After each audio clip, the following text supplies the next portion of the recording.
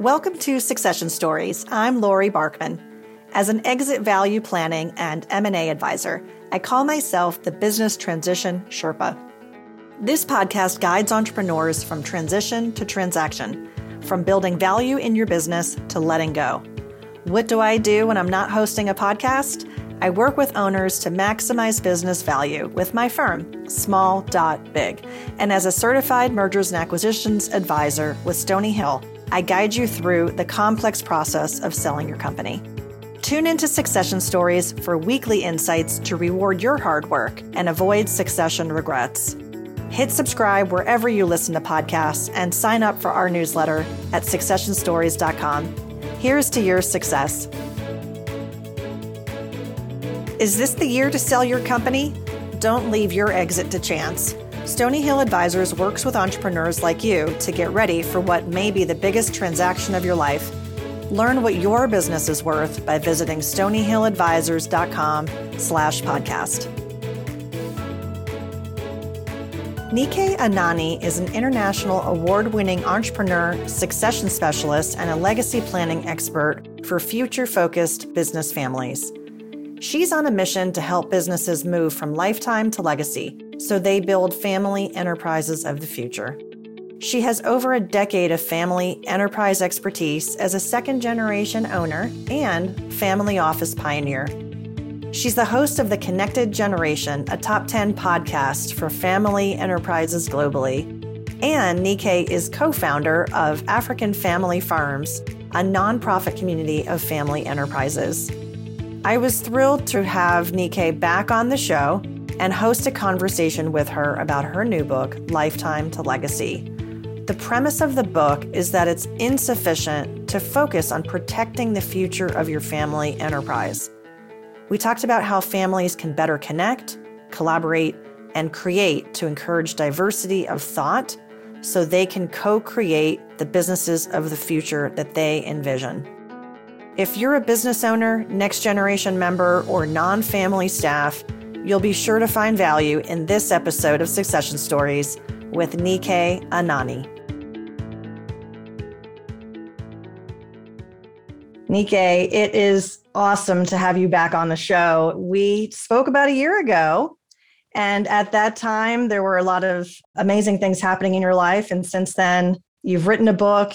Your family has moved across the world. You've created some amazing assets that you've been sharing with everyone. And I'm so excited for you to be here today and talk about the new book that you've launched. And I'm so honored that you've wanted to come back on the show.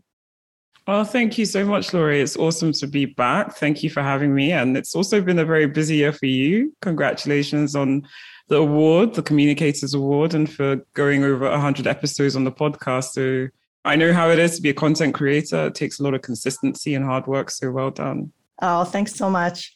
Yeah, it's hard to believe you were episode 60 and now, we're airing over the episodes in the hundreds. So amazing how time flies for us. And when you came on, we talked about founder succession to the next generation. It's something you're very passionate about. I really want to encourage the listeners to hear that episode if they haven't yet already, because I think it'll be a great companion episode to this one. And also, we should mention, this is our third conversation, I think, technically, right? Because I was also on your show called The Connected Podcast. And it's a fantastic show for family business owners and for entrepreneurs who are looking for inspiration to connect. And I want to also encourage the audience to listen to your show, not only my episode, but other ones as well. And again, the Connected Generation podcast.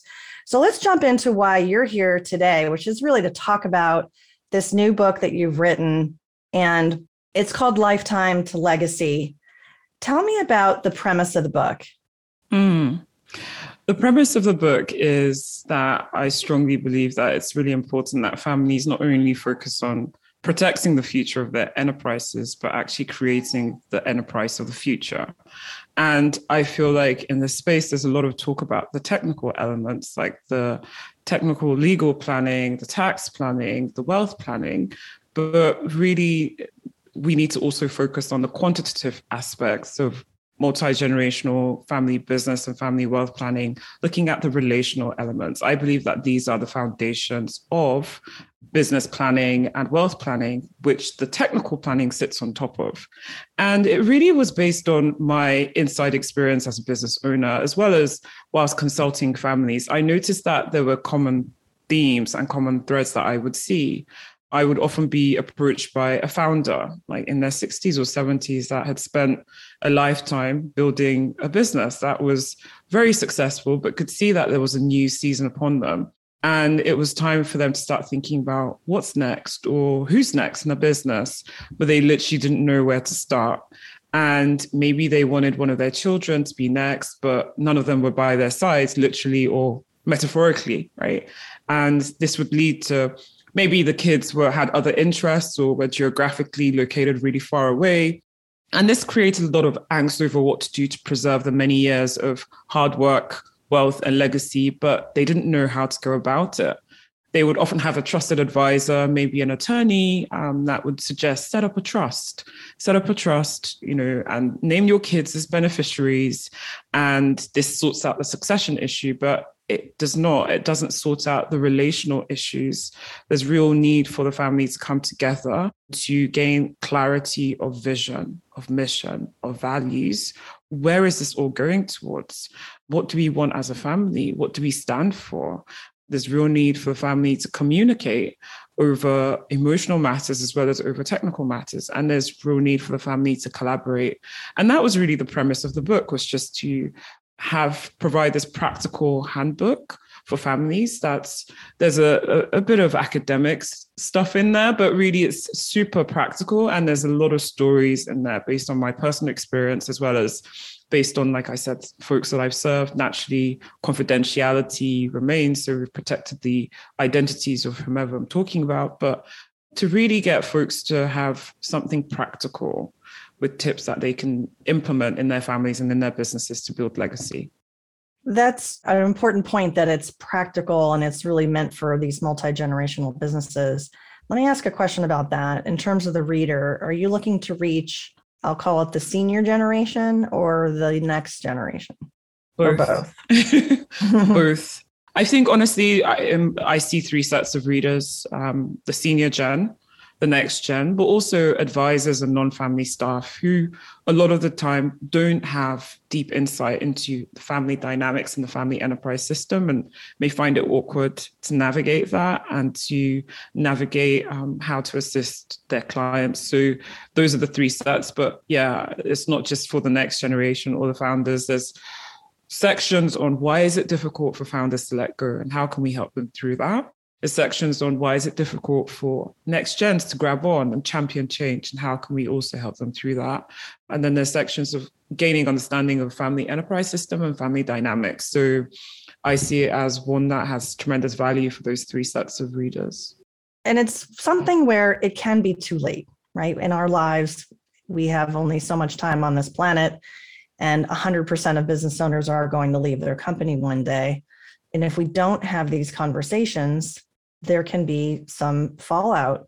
Have you worked with clients and had, maybe from your own experiences, case studies where, again, inspiring your book, that if we don't address these things while everyone is in the room, proverbially speaking, or literally in the room, that there's a real downside here? Yeah, unfortunately, I've had a case where a founder had built up a conglomerate of different businesses in different industries and set up a trust. And the scope of the trust was the businesses as well as the family foundation, and didn't have any conversations with his spouse or the kids. And so he transitioned and left 4 kids. 2 were married with kids and his spouse. And they were all, the 4 kids and the wife were supposed to be the beneficiaries of the trust and make decisions and take strategic decisions over the family assets. But only one of the kids had experience working in one of the family businesses. And it was also, the structure was quite complex. There was a lot of interdependency between various operating businesses. And there had never been a reporting mechanism in terms of providing financial reports to the shareholders, because it was all very informal when dad was in the room. And the siblings were all very different. They'd never worked together. They'd never come into partnership before. Mum also didn't have business expertise. So taking strategic decisions together was a bit of a nightmare. And they were squabbling in meetings.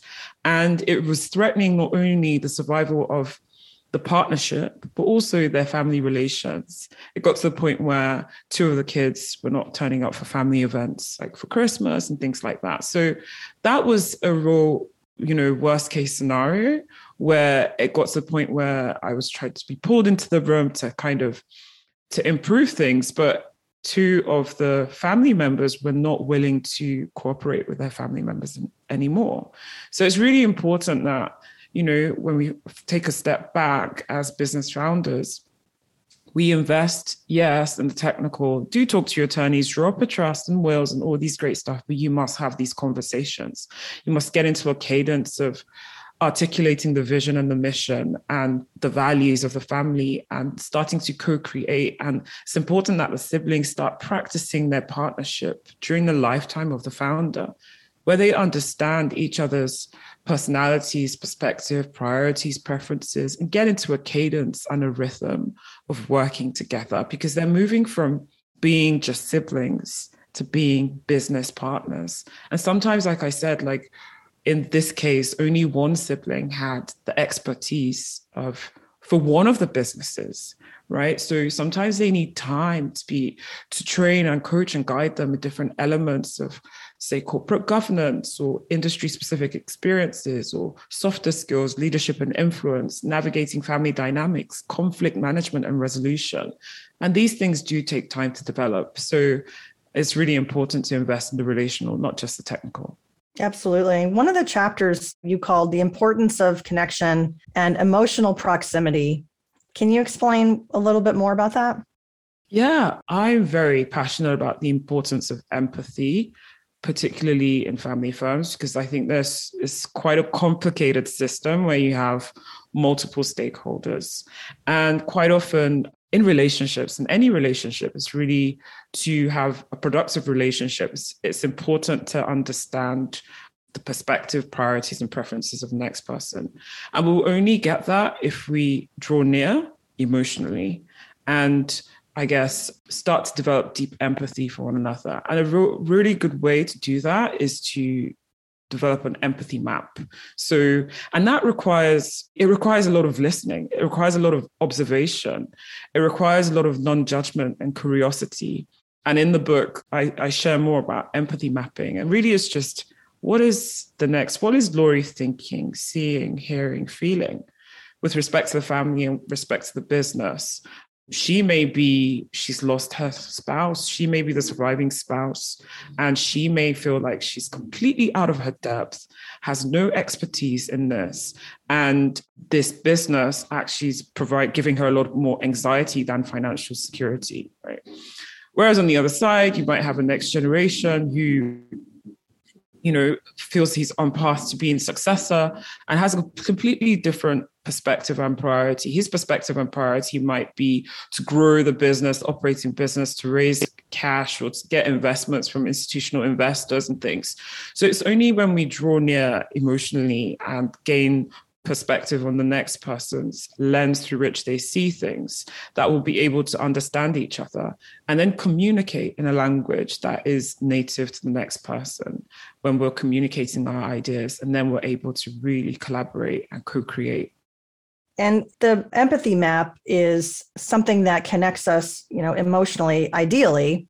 Seems like this senior member really has to create that space, because that person sometimes looms large in the culture. And if they don't open the door to that, let's say if there's 2, 3 children, the next generation in the business who already are competitive with each other because they're siblings and that's what they do, they're probably also very competitive in the work environment. And so when the founder passes on, as you say, they left, but I'm assuming that story they died. It's difficult because then they're left to wrangle with some of these issues themselves, and they may not have the tools to really do it. That's some of the things that I've seen and if the founder doesn't really create that environment for them, I call them the founder, but let's say the more senior generation, then there can be lingering issues that are very difficult to solve because also, folks are maybe in their 40s, 50s, and they're set in their ways. It's hard to change. Have you seen that where people have been able to change using some of the tools and techniques?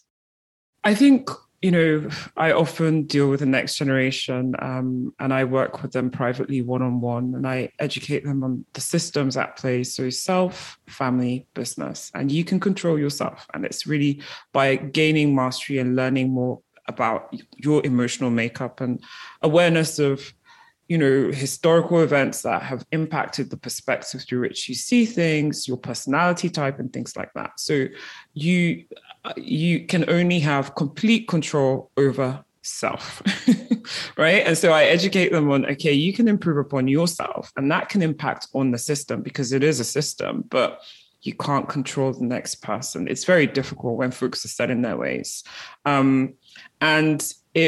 I think it speaks to the importance, like you were saying, the older generation to make space and make room to start to gain that understanding of the next generation. But also there's room for private work, like inner kind of self-development. And then there's room for collective kind of exploration of who are we and where are we going. And I think it's important to do the two. One of the other chapters talked about the difference between legacy and sustainability, transforming and transition. I thought that was a really interesting insight. Can we talk a little bit about that? What inspired you to come up with that framework? It's interesting. It was through my experience just in the family enterprise. And I guess we're in a very dynamic world right now with the technological disruption, this industrial age that we're in. And I feel like it's really important that families, enterprising families are driving change, not just reacting to change.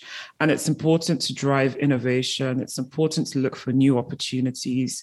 It's important to always seek new methods, whether it's investments or new joint ventures. And I think this is strongly colored from my experience living and working in Nigeria, which is a lot more dynamic environment than in the US.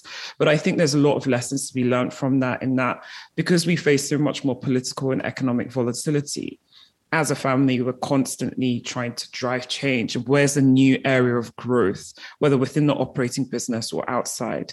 And I think it's important not just to focus on maintaining and stewarding what is, but also looking at what's next and growing, right? So that's, in my view, the distinction between sustainability and really legacy. So transforming, there's a level of transforming as a family beyond just stewarding. And that does require entrepreneurial skills. It requires a skill set, right, for the family as owners and potentially as operators, should they choose to operate their businesses, to be able to drive this new opportunities from the owners' council or from the boardroom. And it requires also an eye for relationships, cultivating and building upon win-win partnerships, again, from the top. And so, I'm very passionate about families really thinking about how can we transform. And that's not to say to abandon everything we've known, but just always keeping an eye on what's next. Absolutely. And you and I had a pretty deep dive on that when I came on your show. So I want to, again, encourage the listeners. We'll put the link in the show notes because we spent a good amount of time talking about some innovation processes that mature companies, not just startups, can use. Just because we are a more mature business, we've been around maybe 5, 10, 15 years, 20 years, doesn't mean we can't innovate. And there's I think you and I spent a lot of time talking about that. So I appreciated seeing that in your book. So again, just to underscore the way you see it is a difference of transformation versus transition. And one is perhaps more transactional, right? These things are happening day to day. The other is more strategic, and we need to, really come up with a strategy and plan around that. This is not easy stuff, right? This is not, we're going to take care of this in an afternoon. You're really advocating for a healthy communications process as business partners. and being able to separate from, call it the interpersonal side of the family when you're in the workplace, to really think beyond, right? Think beyond those day-to-day relationships so that you can, and I think just to kind of use your words, unlock innovation, creativity, intellectual diversity to bring about transformation. Who is your most important customer? The person who buys your business. Stony Hill Advisors works with owners to maximize the value when you're ready to sell. Get started today with a business valuation by visiting stonyhilladvisors.com/podcast. So the other question I have for you, Nikkei, is the next generation. One of the chapters talked about why next generations grapple with championing change and how we can support them. Is this a message to the senior leaders?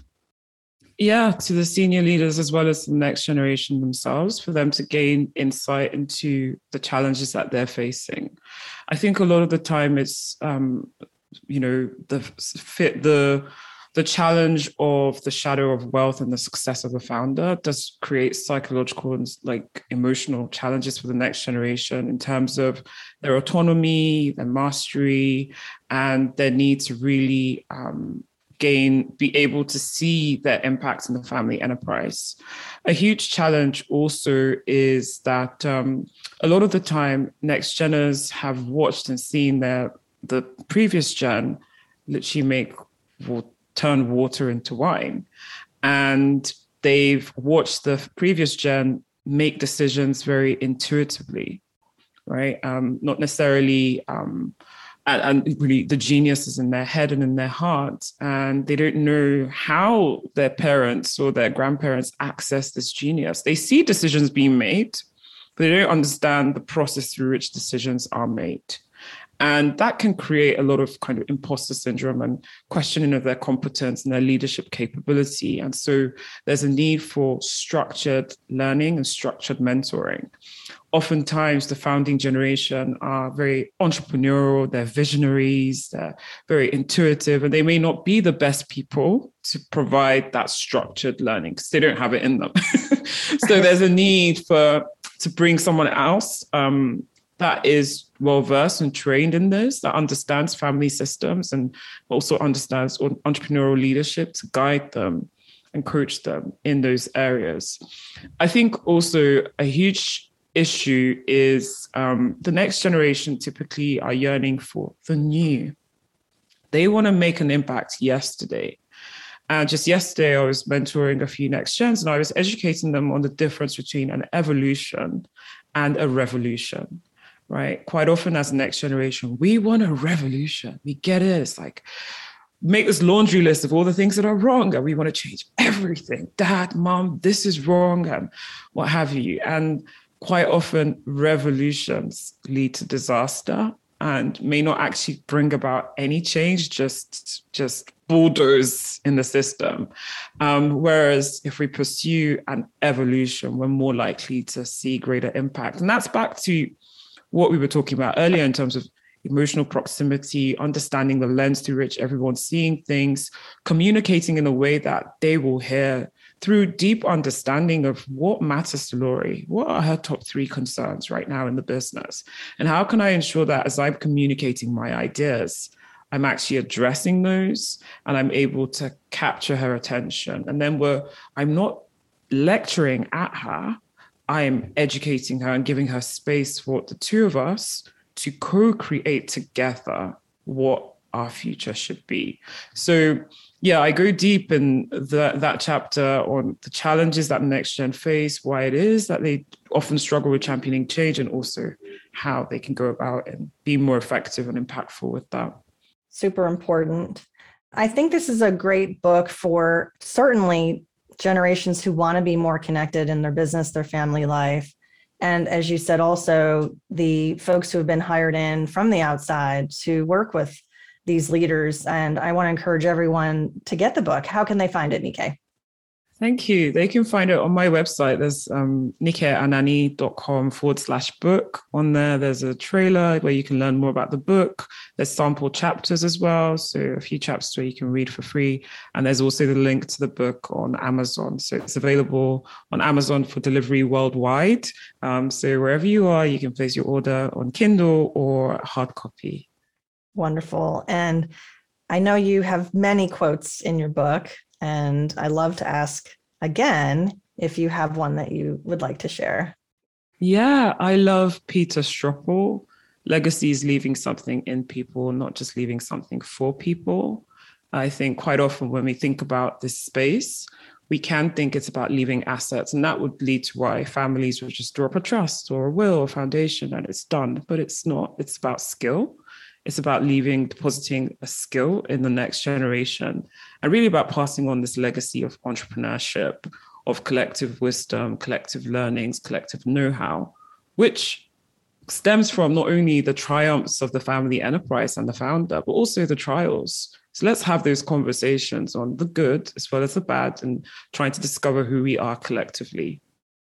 Thanks so much for coming on the show, Nikkei. It was great to reunite with you here online and catch up with you because it's been about a year, which is crazy that time flies. And again, congratulations on the launch of your book. Thank you so much for having me. And so to all the listeners, I hope if you're watching on YouTube, you've enjoyed watching us here. Please subscribe to the channel.